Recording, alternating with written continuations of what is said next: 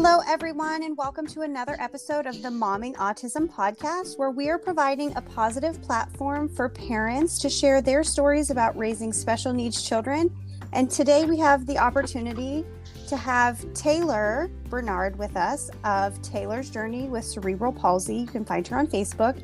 And she is going to share with us her unique experience about growing up. So we are your hosts, Amanda DeLuca and Katie MD. And Taylor, if you could just give everyone a brief description of your title, because I know that you are a disability advocate and you're a college student now, but just kind of let everyone know a little overview of your life and your journey. Okay, so my name is Taylor. I'm 19. I'm a freshman in college, and I'm a social work major. I'm also a twin, which is kind of a factor in my whole diagnosis story, just because premature birth is really common in twin pregnancy or multiple pregnancy. My diagnosis, which is cerebral palsy, is mainly a result of prematurity, but also a result of medical malpractice, because my mom had an incompetent cervix when she was pregnant with me and my twin, and she also had an infection in her placenta, and she was on a medication that was keeping the infection from spreading and starting the labor, and she was on bed rest in the hospital. But her doctor wasn't there one day, and she had a different doctor, and they decided to take her off of the medication, and that's what started the labor. It started on a Friday night, and we were born at 2 p.m. on Saturday afternoon. And I was 3 months early. So, yeah. So, Taylor, can you kind of talk about just growing up and what that was like with siblings and for your mom? Because we talk a lot about, IEPs and school environment and what that looked like for you. Okay, so I went to a private preschool. My twin went there too, and then when I went to kindergarten, I had an IEP, and I was in mainstream classes for my whole kindergarten through high school. All of elementary school I was in public school, but then in middle school I switched to private school, so I only had an IEP kindergarten through 5th grade because of that. And school-wise, academically, it was good, but at IEP meetings, I definitely, because as I got older, I got to be a part of them, and I definitely remember my mom, we talk about it still, she would get this voice, not mean, but just really stern. And the first one I went to, I asked her, why was your voice like that? And she said it was because if she didn't do that, then they would, it helped them, listen more, I guess. And we always laugh when this meme comes up on social media that says, leaving IEP meetings with my mom after my accommodations weren't followed. It's like a Yoda with fire coming out of his head. So that's kind of how that was. But I kind of learned my advocacy skills from my mom. So that's kind of how IEP meetings in public school were. But yeah. I call that my mama bear voice. Yeah. Have you seen those memes floating around where it's like a grizzly bear and it says the same thing when you walk into a meeting and you find out the IEP hasn't been followed? Yeah. I think we feel like if we don't speak sternly at the table, that either A, they won't take us seriously, or B, we'll get emotional. Because there's a lot of emotions at the table. So yeah, I call that my mama bear voice. Yeah.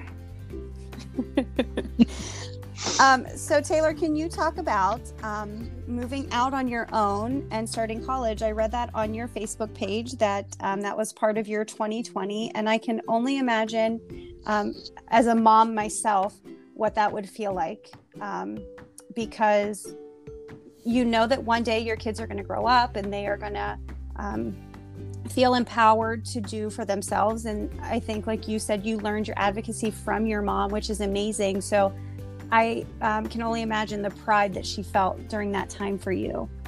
Yeah, so I started looking at colleges my junior year of high school, and pretty much from the beginning I knew that I was gonna stay in state just because of services like Medicaid and stuff like that, and also it would be easier that way because I'd be closer to family. So and I also knew that I needed a small school because I do better with more like one-on-one, being able to talk to professors and stuff like that. So I toured a lot of different schools, but I ended up deciding on one called Longwood University that's about an hour and 10 minutes from where I live. And I live in a dorm, but I have caregivers come throughout the day to help me with activities of daily living, like using the restroom and getting dressed and stuff like that.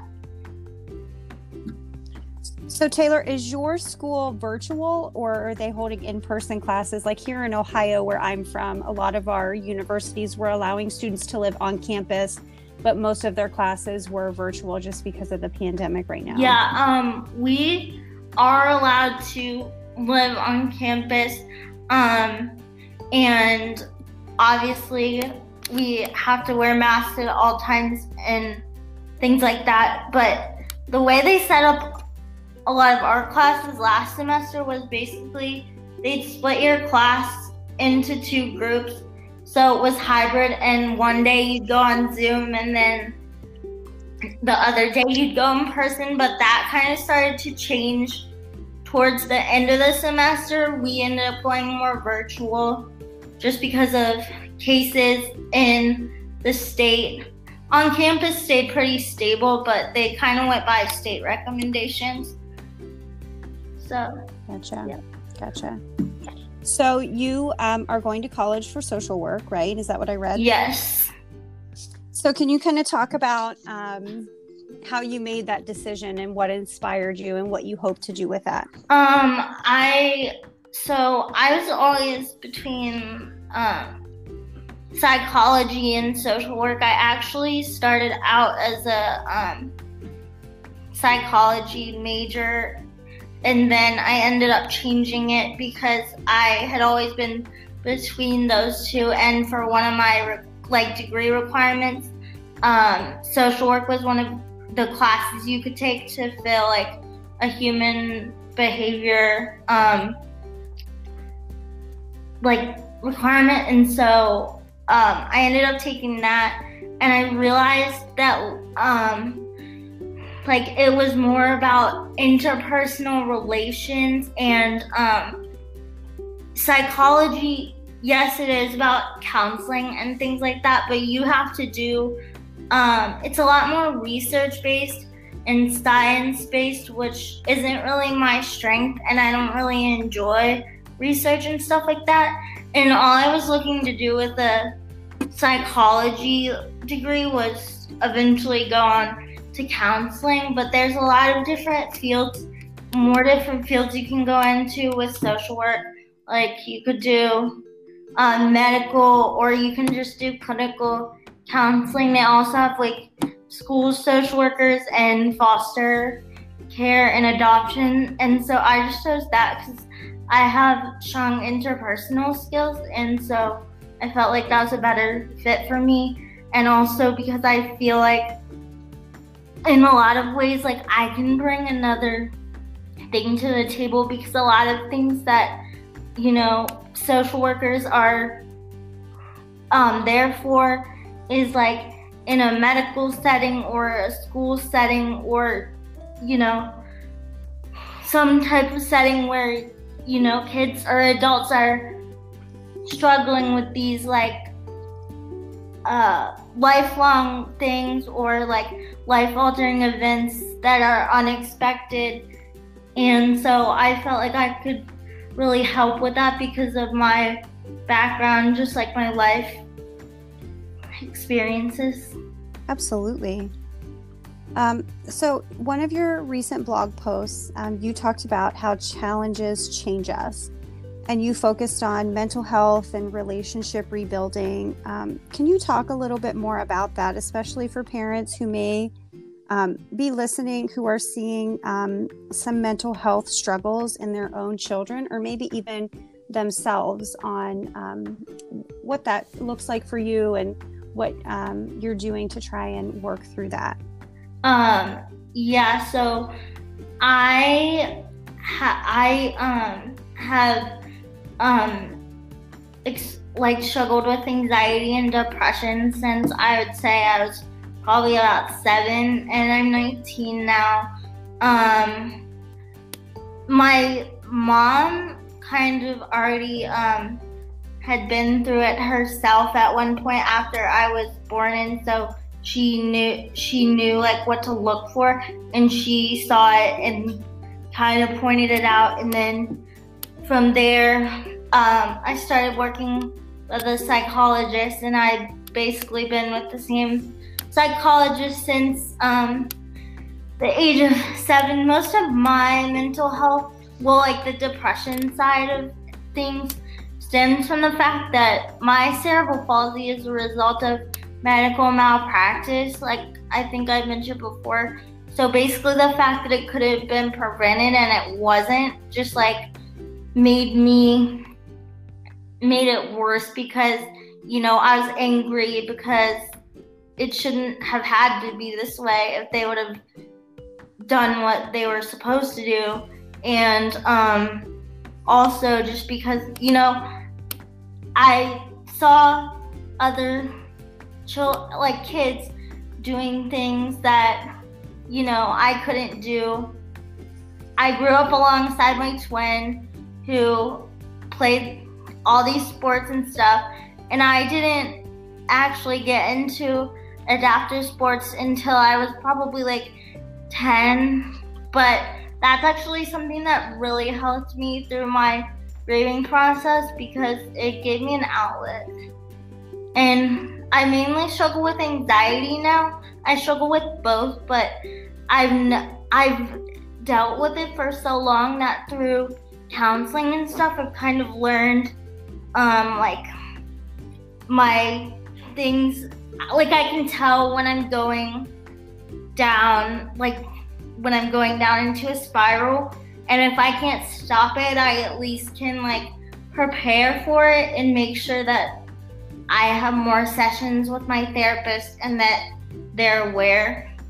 And I have a big support system with family and close friends, and I also take medication for it, so that helps a lot too.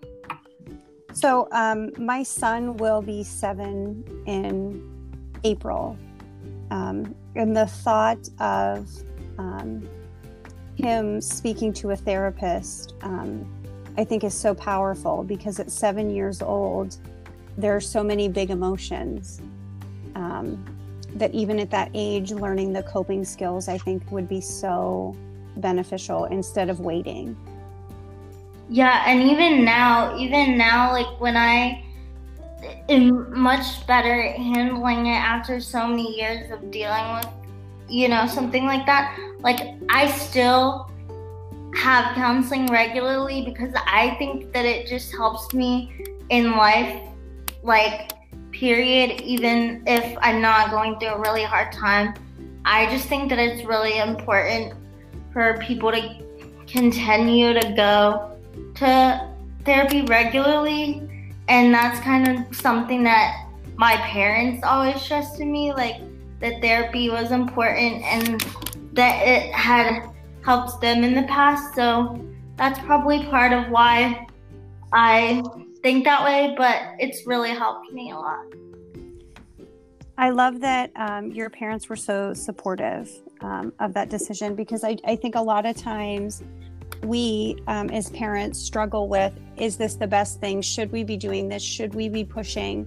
And the fact that you can look back on that now and recognize that they were helping you by pushing is could give some parents some hope in making that decision for themselves.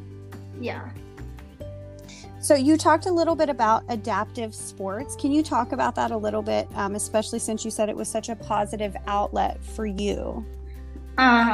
Yeah, so I started with a local adaptive sports organization called Sportable. I live in Virginia, if I didn't already mention that. And they provide adaptive sports programs for people with physical disabilities, and then also for people who have visual impairments. So I think the first session I did was hand cycling, and I really liked it. And so I just kept trying different sports, and I have a lot of physical limitations. So I think the thing that it really helped with at the time that I started was that I felt like I was doing something that my friends and peers did, and my twin. And from there, I ended up doing swimming, and then I did an adaptive triathlon.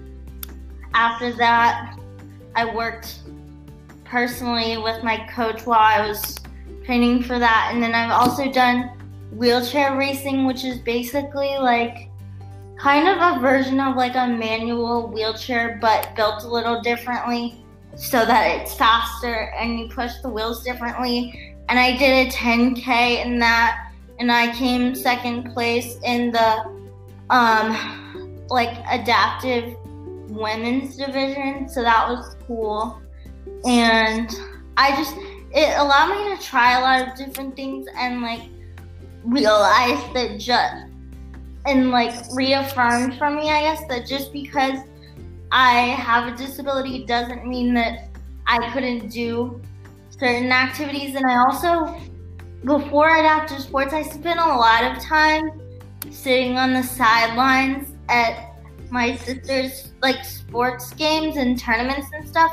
So it was kind of cool for me to be able to actually participate after that too. And that's so many accomplishments for you. You did that. You committed to that. You took the time. And I think that's so amazing. Yeah, I definitely think that I don't know what I would have done during when I was growing up, late elementary school and middle school, if I hadn't had that outlet, that physical outlet. Because me having a physical disability makes it harder for me to do physical activity, obviously, and physical activity is the main thing that releases serotonin and stuff in your brain. So if I didn't have that, I can only imagine how much harder that time would have been for me. It came at the perfect time. That's amazing. Is that something that your mom sought out for you, or is that something that your therapist had suggested? How did that come into your... My mom actually, she joined their board. She was joining their board. She became a board member. And so through that, as soon as that happened, she was like, hey, I signed you up for this hand cycling session that's for a few months, and it's through this sports organization. You should try it. And she already signed me up, but I was all for it, and I ended up loving it. So it was through my mom, and I think she kind of heard about it through our local special needs parent community. we just knew of people who'd done it, but we didn't know them well at that point, or had, like, to the point where we would explore it, I guess. I love that. So you have talked about advocacy being one of your passions, and you learned that from your mom. What has that looked like for you on a personal level, or advocating for others? Definitely first on a personal level, I think I mentioned that I went to private school in middle school and high school, which was great for me academically, and in middle school, like, accommodations and things like that weren't an issue, but when I got to high school, they became an issue, and so I was, like, basically talking with administration every day, like in their office almost every day, saying the same stuff until I was, like, blue in the face, basically. And so that's kind of on a personal level when it really ramped up. And yeah, that was a hard time for me, but it definitely showed me that, like, not to give up, because that stuff was important even when they didn't listen to me. Mm-hmm. Absolutely. What advice would you have for another young adult who may be listening, who also may have a physical disability, or may have, a mental health struggle right now, or even for children like mine who have, a behavioral disability? What would your advice be for them, since you have kind of walked this path for quite some time? A lot of things, trying to narrow it down. So I would say, like, definitely, utilize your support system, your family, your close friends. Like, I don't know what I would do without my support system. I'm fortunate enough to have a great support system. And then as far as, like, people in a similar situation to me who have a physical disability, something that I really struggled with was, like, asking for help and feeling bad that people had to help me do so much. And so, like, I either wouldn't ask or would ask, like, only when it turned into, like, a bad situation, I guess. And I would say, like, learn from me. Know early on that it's okay to ask people for help, and don't feel like you shouldn't need to ask them for help, because what you need help with isn't your fault, and it has nothing to do with, like, you as a person or anything. So you shouldn't feel bad for asking, because people just don't know. Like, they really want to help you, and asking for help, whether with mental health or, like, something physical, like, isn't something to be ashamed of. I think that's so important across the board. I think people are talking about mental health now more than they ever have, but I think, like you said, people still struggle to ask for help because they're worried about how they'll be looked at, or what other people will think, or and we do need to continue to work to get through that. And I think, like you said, going to school for social work and wanting to be a counselor, that you can really make a big impact in helping people get through that. Yeah. What about advice for parents? We feel like we are doing the best that we can. Some days we feel like we have failed because we may have lost our temper, or are short on sleep, so are short on our responses, or are pushing too hard or not pushing enough. Watching your mom, coach you for so long and work with you, what advice would you give parents from a child or a young adult's perspective? I mean, I would say, like, no matter what your child's limitations are, like, you're the one there for them. Like, you're the one modeling things for them. So, like, I think big as far as, like, goals for them and things that they can do in the future, like, go to college or something like that. Even if, like, society says or doctors say that they're not going to do this, they're not going to do that. My parents got told that so many times, and they chose not to believe that. And I think that's a big part of why my support system is the way it is and why I'm in the place in life where I am now. Because if they had believed that, then I don't know what my life would be like. That's so beautiful. Katie and I share a mutual friend, Cheryl, and Cheryl constantly talks about shattering the can'ts. Katie, is that how she says it?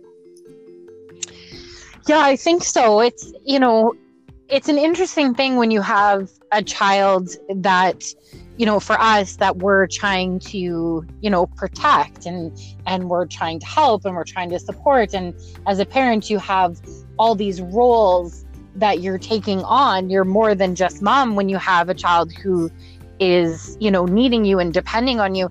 And, as a parent, I think for myself and something that Cheryl, has said lots is that when you're in this role raising a child that, needs to be supported in whatever way that looks like, you are told more times than you can count on your hands and toes of what your child will never do, and that they cannot do something or that they won't do something. And to hear that as a parent, it doesn't only crush you, but it almost breaks you.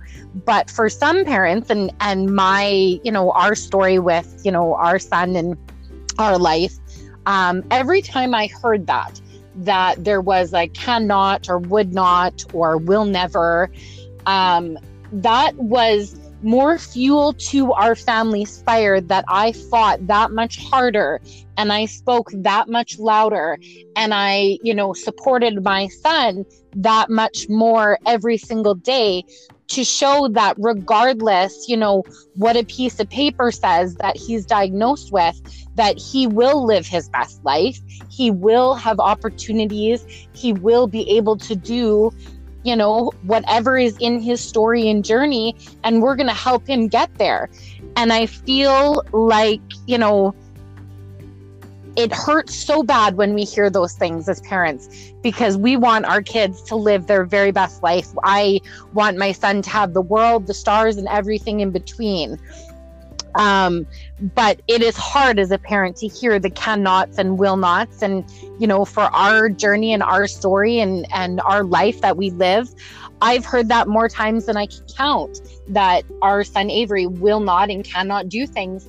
And time again, I am so incredibly proud of, our son, because he has showed the world and showed our, our community and our family and friends that he will do those things. And he is doing all the things and then more that we were told he would never do. And I think it's so important to remember that, these can'ts can turn into cans and wills in their own time and in their own way. But just to think, Taylor, of you, moving to college and going to college and being able to speak up for yourself and advocate in an administration office for what you knew was right. Your mother has to be so proud of you, because I can only just imagine what that would feel like to watch my son do those same things. And I could cry over it because that's just what I do here. But it's just so, it's so inspiring to know that there's hope. Yeah, even now, like, I don't know what, like, if I even, like, now. Like, I will say college definitely doesn't look anything like what I imagined it to be, even with like my disability, but it turned out better than I could have imagined, even with all of the like obstacles that happened during the semester that I wasn't expecting. And that's all because I had hope that it would get better, even on the hard days. Well, to add into, moving into school even as a freshman, okay, now let's add a pandemic that no one has ever lived through and there's no manual for.